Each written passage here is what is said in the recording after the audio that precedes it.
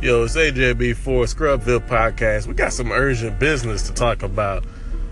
J.J. Abrams has been announced as the new director for Star Wars Episode 9.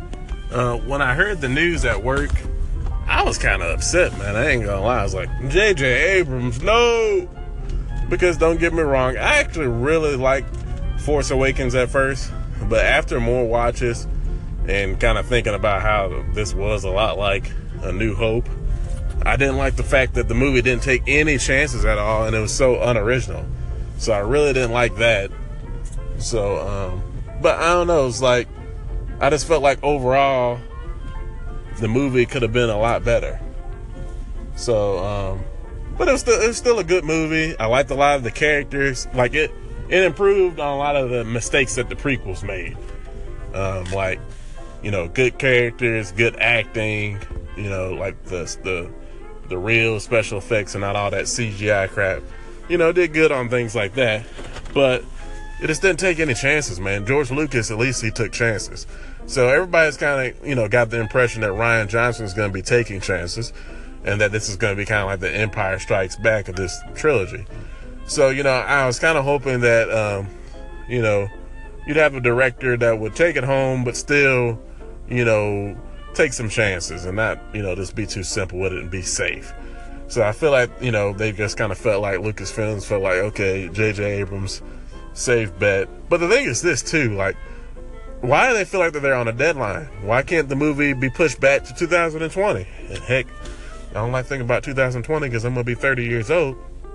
But still, man, like back in the day, like when the prequels came out, it was every 3 years. So like it was a big event when that movie came out.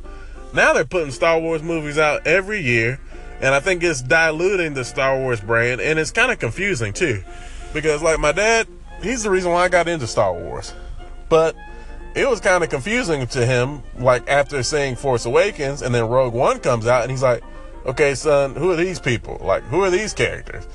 And they had to explain, okay, well, this is like a standalone movie, and it's about them stealing the Death Star planes, and yada, yada. And yeah, Rogue One was a great movie, but, you know what I mean, do you have to have it, like, right after, like, 1 year after Force Awakens came out? Like, shouldn't we kind of be focused on the main event?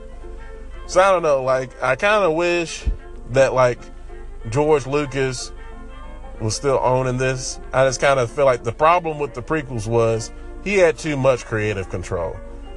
With the original trilogy, you know, he'd either, like, you know, now New Hope, he wrote and directed that. But the other ones, you know, he did some writing or he just produced and stuff like that. And I think that was good with him kind of just overseeing it. And I think that would be good with this new trilogy. But I don't know. It feels like Disney just wants to make a lot of money off the Star Wars brand, and they don't care, you know, about living up to it and, you know, making sure they're doing things right. But I don't know. J.J. Abrams, hopefully does a good job. But first, we got to see The Last Jedi, so we'll see how that is. So this weekend, I binge-watched Walking Dead Season 7 since it just came out on Netflix. And at first, just to give you a little backstory on me with The Walking Dead, I never really wanted to watch the show. I'm not big on zombies at all. You know, zombies scare me, I'm sorry. But, you know, a friend got me into it. And the story of it's just really good. And a lot of it sometimes doesn't even really have to deal with the zombies. But Season 7, fast forward, because I watched Seasons 1 through 6 on Netflix. I think I finished it like towards the beginning of this year. But Season 7, I kind of felt like they were wasting time a lot. Like I was really wanting the war to kind of start like midway through the season, and they really just set it up to happen next season. So there's a lot of talking, a lot of, oh, what we gonna do? Oh, you don't want to get with us? Oh, you should get with us. A lot of that talk throughout the whole season. And the first episode was really dramatic and had me very angry. And I bet a lot of the audience was really angry. Two of my favorite characters died at the hands of Negan. And at that point, like, I was like, okay, this dude's got to die.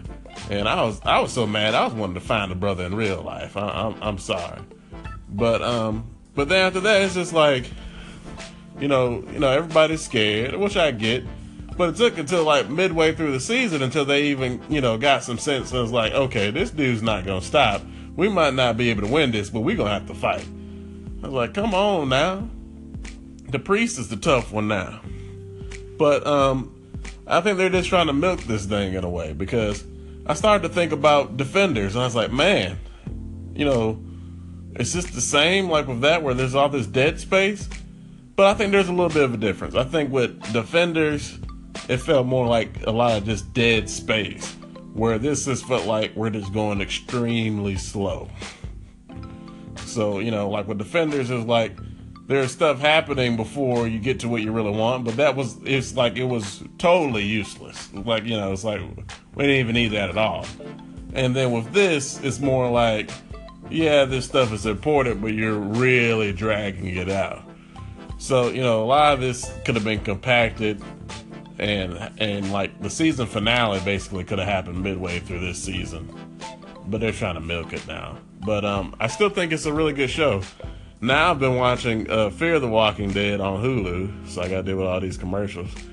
I ain't paying for it, I'm sorry. But it's okay. I kind of like the characters a little bit more. I think more because I can relate to them. I feel like I can relate to them a little bit better. But I don't know if it's as good as a show as The Walking Dead, but it's still entertaining nonetheless. But yeah, I had to give you my little zombie spiel, so get with it.